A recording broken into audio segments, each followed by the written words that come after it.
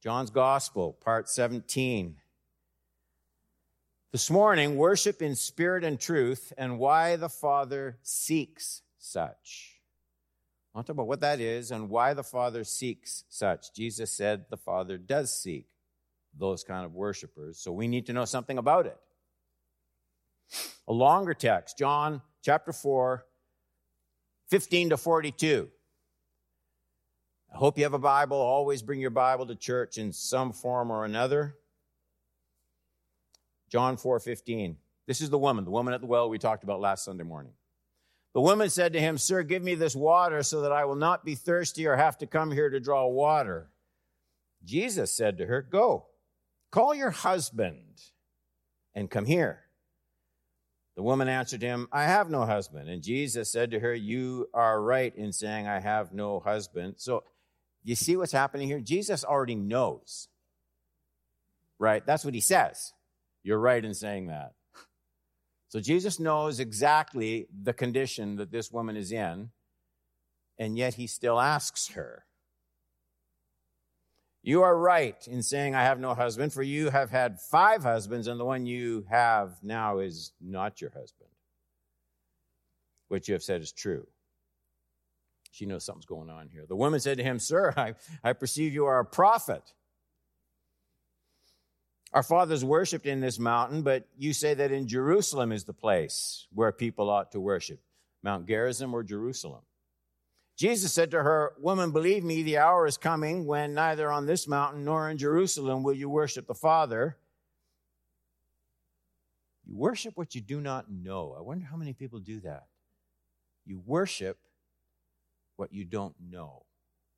The words, the actions, the place, but you don't know. "We worship what we know, for salvation is from the Jews.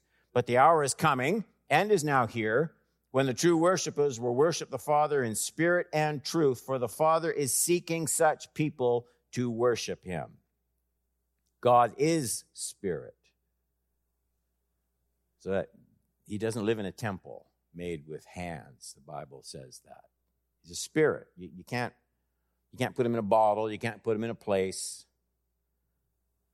God is spirit. Those who worship him must worship in spirit and in truth. And the woman said to him, "I know that Messiah is coming, who is called the Christ. When he comes, he will tell us all things." Jesus is pretty blunt here. Jesus said to her, "I who speak to you am he." Just then his disciples came back, and they marveled that he was talking with a woman. Can you imagine? But no one said, "What do you seek?" or "Why are you talking with her?" And so the woman left her water jar, went away into town, and said to the people, "Come, see a man who told me all that I ever did." It's her deeds. So it's possible that she had 5 husbands and they all died. But she's not thinking that, and Jesus isn't thinking that. This man told me all I ever did. Can this be the Christ? They went out of the town and were coming to him. Meanwhile, his disciples were urging him, saying, "Rabbi, eat." But he said, "I have food to eat that you do not know about." In another place, he said, "My meat is to do the will of him who sent me." I have food to eat that you do not know about. So the disciples said to one another, they don't get it. "Has anyone brought him something to eat?" Jesus said, "My food is to do the will of him who sent me and to accomplish his work." And that's like the conversation shifts gears. "Do not say there are yet 4 months and then comes harvest." Well, they didn't. That's not in the conversation. They never said that to Jesus. Do you not say there are 4 months, then comes harvest? Look, I tell you, lift up your eyes, see that the fields are white for harvest. Already the one who reaps is receiving wages and gathering fruit for eternal life, so that the sower and reaper may rejoice together. And here the saying holds true: one sows, another reaps. I sent you to reap for that which you did not labor. Others have labored, and you have entered into their labor. Many Samaritans from that town believed in him because of the woman's testimony. He told me all that I ever did. So when the Samaritans came to him, they asked him to stay with them, and he stayed for 2 days. Many more believed because of his word. They said to the woman, it is no longer because of what you said that we believe, for we have heard for ourselves, and we know that this is indeed the Savior of the world. It's interesting that the Apostle John places the story of the Samaritan woman right on the heels of Jesus' conversation with Nicodemus, the religious leader and authority in the Jewish religion. I mean, they're as different as night and day. Nicodemus is well placed in Jewish society. He is recognized everywhere he goes. He's a member of the Sanhedrin. He's looked up to. He studies religion and the law of the Old Covenant. This nameless woman is a second class by all the past cultural measurements. She's second, first of all, just because she's a woman. And either she's been widowed 5 times, which certainly goes against the odds. More likely, she's been divorced. She's been set aside. She's been kicked out. With no say in the matter. See, men could divorce women, but a woman couldn't divorce a man. And she's hated because of her past. She's hated because of her immorality. She's hated because she's a Samaritan. She's probably labeled as one of those women. So, yeah. These two, Nicodemus and this Samaritan woman, they're as different as two people could possibly be, but they have one thing in common. One thing the Apostle John wants to drill into our minds. They both desperately need Jesus. One is separated from Christ by pride, self-righteousness, the externals of the Old Covenant. The other is separated by shame, humiliation,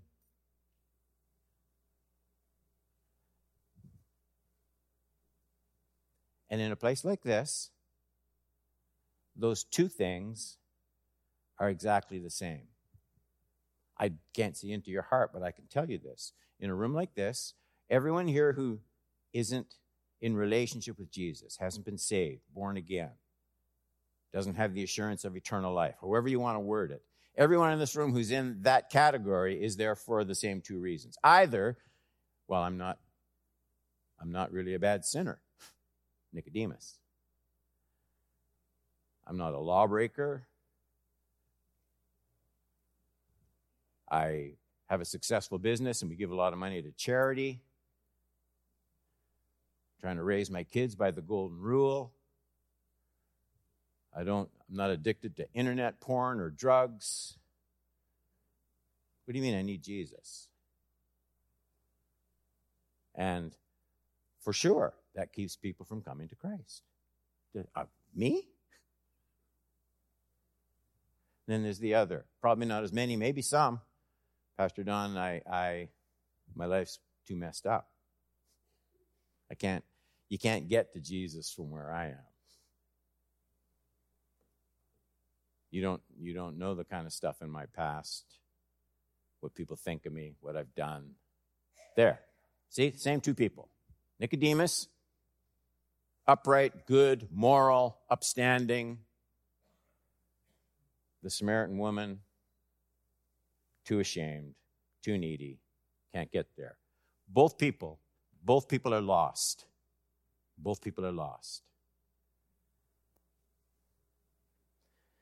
Something else. They're both in the dark about how spiritual life is to be found and received. So John is showing us these two opposite ways through which people miss eternal life in the Son. Though Jesus uses different terminology, his point is the same with each. There's a spiritual regeneration needed. Nicodemus needs to be born again, 3:3. The Samaritan woman needs living water, 4:10. Eternal life, 4:13. There's something they both need and they don't know how to get it. Nicodemus thinks, if I'm just a good enough person, do enough social justice. The woman thinks she's just off the charts bad. Neither one of them knows how do I get to Jesus? Something else important to notice about Jesus' conversation with this thirsty woman, and it starts off point number 1. Notice how Jesus uses the law in presenting the gospel. I'm fascinated with 15 to 19 in chapter 4. The woman said to him, "Sir, give me this water so that I will not be thirsty or have to come here to draw water." Jesus said to her, where does this come from? Just out of the blue. "Go call your husband and come here."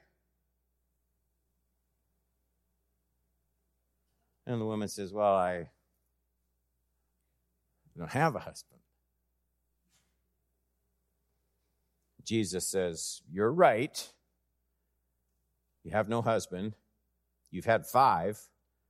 And the one you now have, she has this man, but it's not her husband. So what you said is true." The woman, she knows she's been exposed. I guess you're a prophet. You got me nailed down. I want to tell you why I think that's such a relevant paragraph. And I hope I can say this without making enemies. I've learned that there's some things you just can't say without making enemies, and I'm sorry. I don't want to be your enemy. But there are prominent Christian leaders today who question the appropriateness of exposing sin as sin in those whom they would draw to Christ. The idea being, people already know their flaws. People already know their mistakes. They already feel the weight of their sin. What they're going to be drawn to is the unconditional love and beauty of Jesus, God the Son. Tell people they're loved and accepted. Don't rub people's noses in their sin. And got to tell you, there's something so righteous sounding in that approach that you almost don't dare to question it, ever. And I think that's precisely where these verses need to have their own say. Don't massage them, just let them jump out and speak. Jesus has already filled this woman's mind and heart with wonderful promises of life and grace and living water, that she'll never be thirsty again. And it's a gift. I will give you this. So she's already heard news wildly beyond any of her expectations. I mean, imagine the hope inspired by the words of these 2 promises. I'm looking at chapter 4, 10 and 14. 2 promises. Jesus answered her, "If you knew the gift," it's a gift, "of God, who it is that is saying to you, 'Give me drink,' you would have asked him." I guess I haven't kept up with these slides. Have I get into the topic and now I'm here.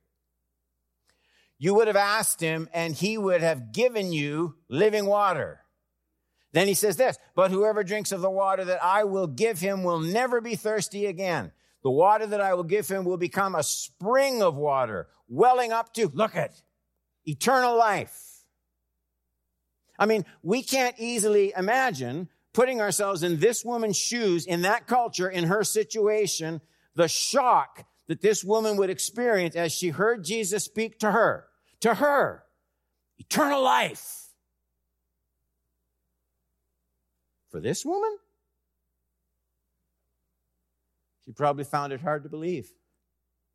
That's what I want to give you. I want to give it to you.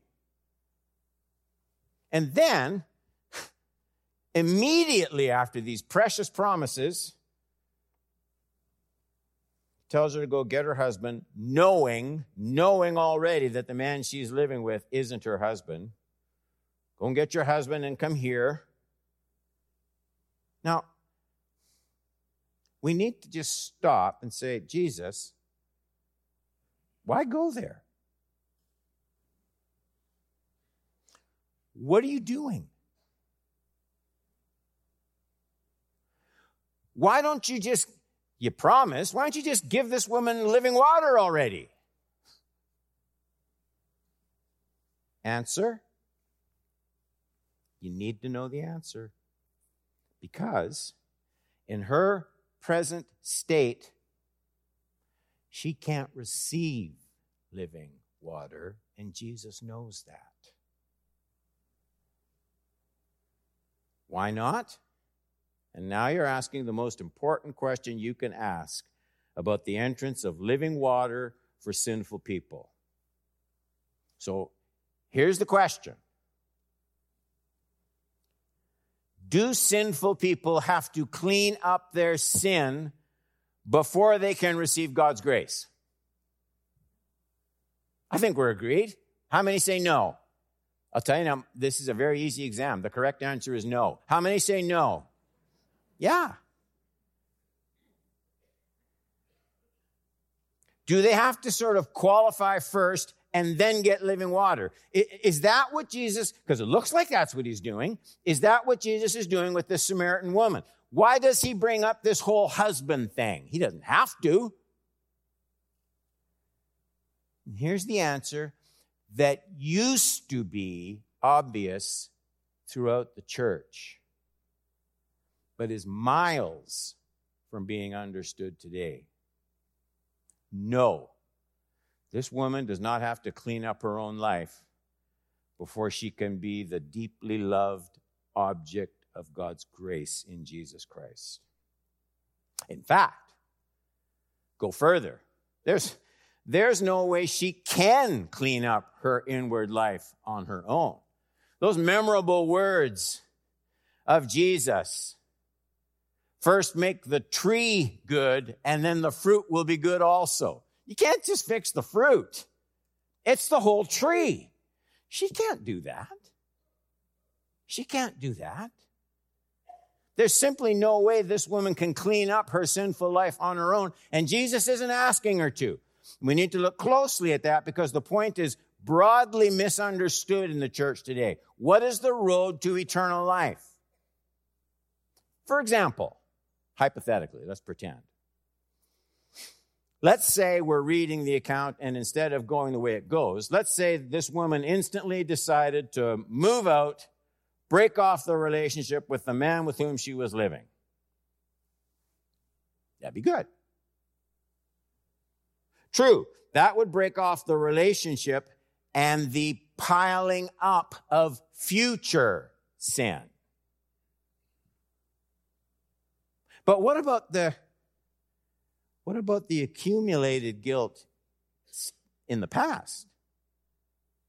The days, weeks, maybe years, where she was sinning. With any of us, the same thing, but I'm just using the text. I don't mean just feelings of guilt she may have. I don't mean that. I don't mean low self-esteem. I mean the actual stored up wrath of God deserving sin that's still there. Even if she quit sinning right now, what about all this?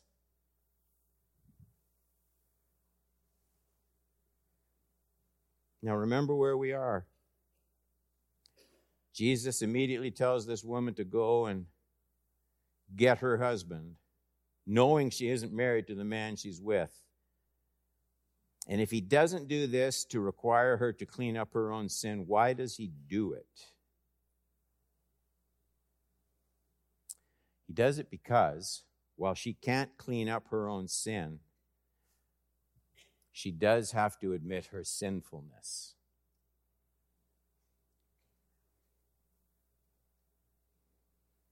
Living water comes to people who want to be cleansed of sin against God. It doesn't come to people who want moral advice and live by their own agenda. That's why Jesus administers the wise use of the law in drawing this woman into a loving embrace of the gospel and living water. Jesus knows if this New Testament use of the law is left out, the gospel will never be appreciated for its intended effect. It will turn into moral advice and a tool for propping up self-esteem, making things more socially acceptable, but it will never make someone right with a holy God. Never. So please note the redeeming wisdom of God the Son. And as we follow the divine wisdom of Jesus, we'll learn to show people their sin. You need to wisely afflict the comfortable so the truth of the gospel can lovingly comfort the afflicted. Did you get that? We need to wisely afflict the comfortable in their sin so the gospel can come and lovingly comfort the afflicted people with their sin. That's what Jesus is doing. It's not a lack of love. It's the ultimate kind of love. Point number 2. Jesus' words about worshiping in spirit and truth and how they're commonly misunderstood. Look at 20 to 24. Our fathers worshipped on this mountain, but you say that in Jerusalem is the place where people ought to worship. Jesus said to her, "Woman, believe me." It's important that she gets this. Believe me. The hour is coming when neither on this mountain nor in Jerusalem will you worship the Father. You worship what you do not know. We worship what we know, for salvation is from the Jews. But the hour is coming, and then he adds, and is now here, when true worshipers will worship the Father in spirit and truth. For the Father is seeking such people to worship him. God is spirit. Those who worship him must worship in spirit, truth. Since their refusal to help rebuild the temple, Samaritans worshipped on Mount Gerizim. I talked about that last Sunday morning. Not in Jerusalem, where Solomon had built the temple. The Jews, of course, insisted that true worship be offered in Jerusalem. Faithful old covenant worship in Jerusalem. The sacrifices had to be offered in the proper place or they weren't effective. Much in the same way for example, the sacraments in Roman Catholicism have to be administered by a priest or they have no effect whatsoever. It's that kind of thing.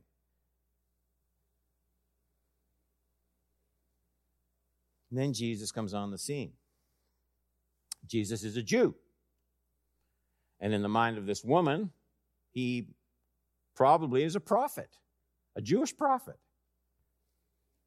And yet, Jesus takes neither side in this debate. He doesn't identify with the Samaritans, Mount Gerizim, or Jerusalem, home of the Orthodox, for official worship. What is going on here?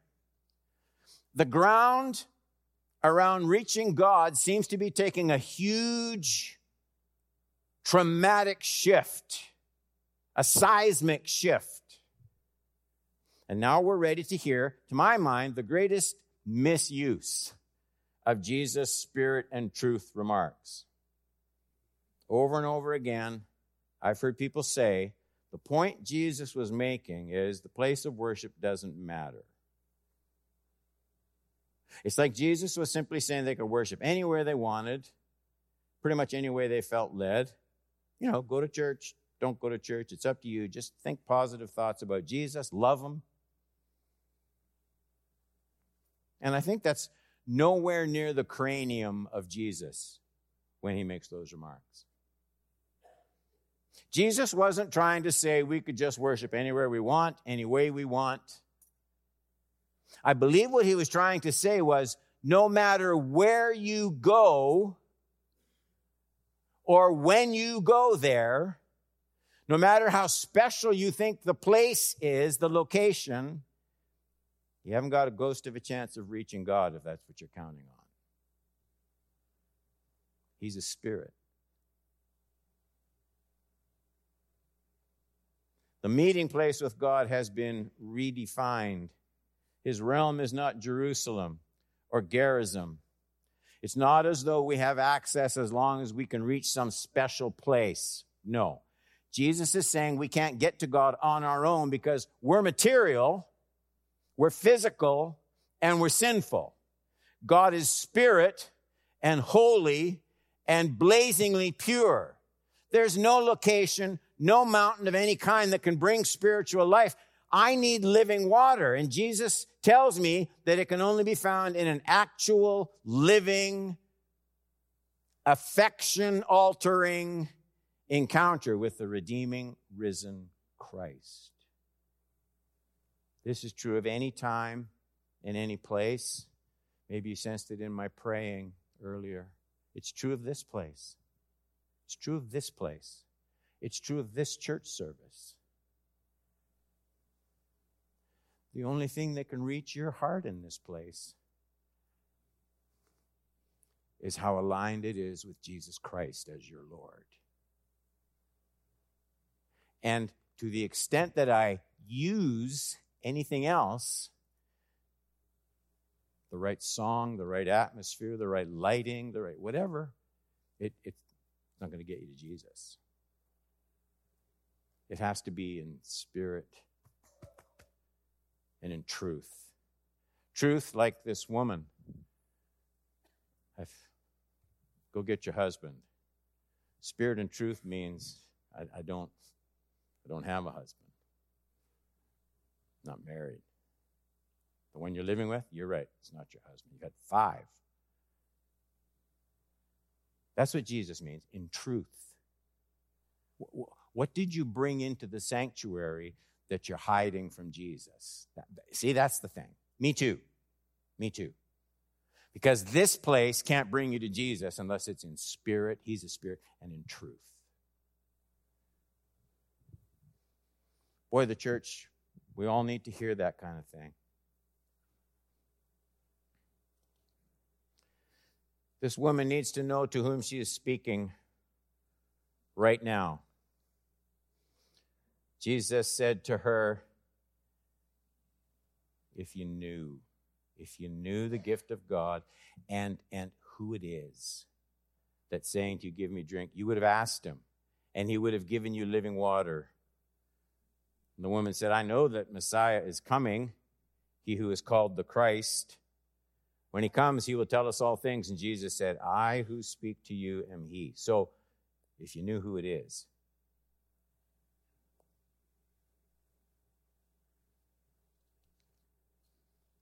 This is the gospel answer to the world's religions, even very good religions. Religions with a lot of moral teaching and instruction and truth. Old points of worship ignorance, if you knew. Old points of worship ignorance have been made inexcusable by the revelation of Jesus Christ. I'm he. Here's where it's said even more clearly. The times, look at this, the times of ignorance, God overlooked. But now, there's a time word. So when is this now? We got to get this figured out. When does this shift take place? There's the times of ignorance. Apparently that's in the past. This is the now part. Now he commands all people everywhere to repent. He does with this woman. Why? Because he has fixed a day on which he will judge the world in righteousness by a man whom he has appointed. Who do we know? And this we have given assurance to all by raising him from the dead. Since the resurrection of Jesus, the name above all names. There's no excuse for trying anything else. There's no other living water. Neither Jerusalem nor Gerizim can open the door to a holy God. The seeking Father, you'll notice that term in 21 and 23, seeking. He gives the spirit of regeneration and adoption to sons and daughters who come through Christ. All sinners need to confront. 3, the joy that comes from living for the Father's pleasure. 27 to 34. So his disciples come on the scene. They were away. They come on the scene. They come back. They marvel that he's talking with a woman. But no one said, what do you seek? Or why are you talking with her? So the woman left her water jar and went away into town and said to the people, come and see a man who told me all that I ever did. Can this be the Christ? They went to see him. Meanwhile, the disciples were urging him, saying, Rabbi, eat. And he said to them, I have food to eat. I have food to eat. There's something that nourishes Jesus, and they don't get it. So the disciples said to one another, did somebody bring him a hamburger? Did we go by McDonald's? That's what they're saying. Jesus said, my food is to do the will who sent me and to accomplish his work. This is not a passage against the value of good food. We know Jesus experienced hunger. We know that. And we know he ate satisfying physical food even after his resurrection. But is it possible, as this text seems to suggest, that there's a refreshment and a satisfaction in pleasing God that so replenishes our beings that others see the effects as being much like the sustenance of a good meal when you're fainting from hunger? Do they see that kind of delight and pleasure and joy in doing the things of the Lord? Just think about it. The opposite of living to please God, there are two. The opposite of living to please God is living to please self, or living to please others, which is another form of pleasing self. There are consequences when we forget. There are consequences, real consequences that come into a society that forgets the ultimate satisfaction comes in doing God's will. Here's what happens when young women live to please the appearance, to please men, rather than living for God. And you know what you end up with? You end up with a society full of eating disorders. Here's what happens when people forget that their ultimate satisfaction is found in doing the will of a sovereign Lord. You end up with people looking for satisfaction in all sorts of addictions. There are real-life consequences to not understanding my meat is to do the will of him who sent me. It makes all the difference in the world when we don't understand this.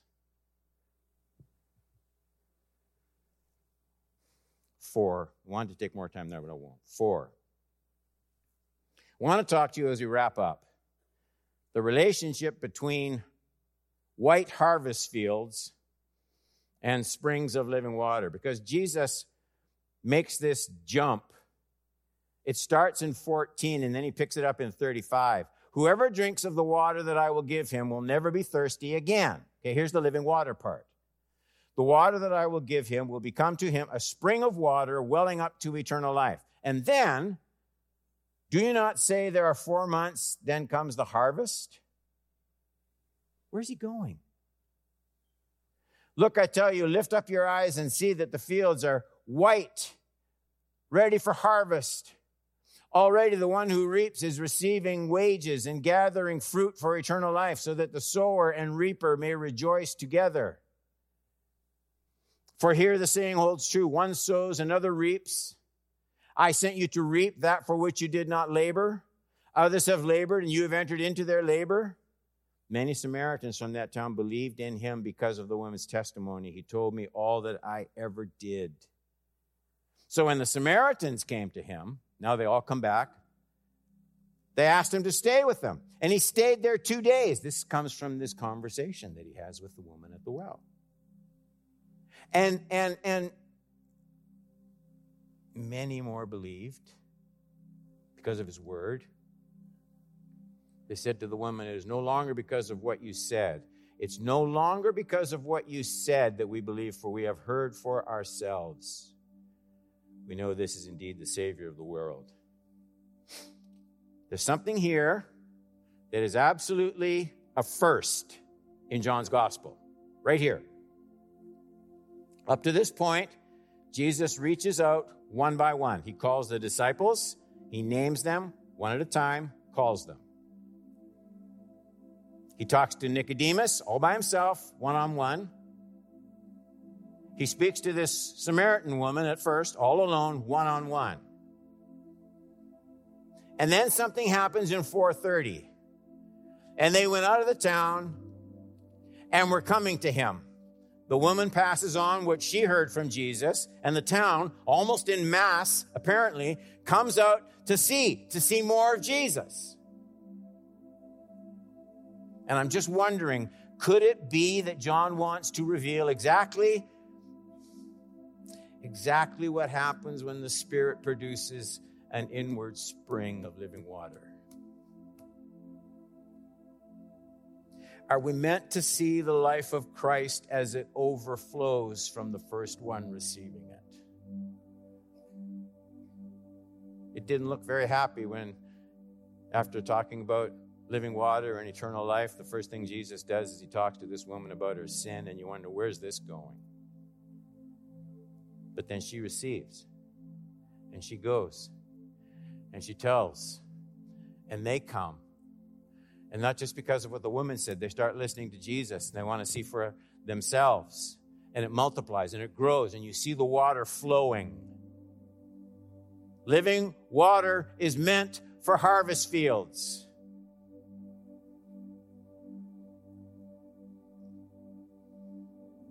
Do you not say, there are yet 4 months. This is not ready yet. It's not time yet. This whole text is all about, don't make excuses, Dawn. There's a lost world. What Jesus has done in your heart. Let people see it. Talk about it. Jesus exposes. Do you not say, he's saying, you've got this pat answer. Isn't this what you say all the time? It's not quite time yet. A new outlook is needed. So there's threefold repetition in this 35th verse. Now I really am done. And it's addressed to me and it's addressed to you. When you see an idea repeated 3 times in a verse, you'll know, okay, that's the kernel. That's the thrust of that verse. And if you look at the last part of verse 35, look. You tell me the repetition. Look, I tell you, lift up your eyes. See that the fields are white. Look, lift up your eyes. See. Dawn, there's something you're not seeing. Look, lift up your eyes. See, awake to this. People perish without living water. They die of spiritual thirst.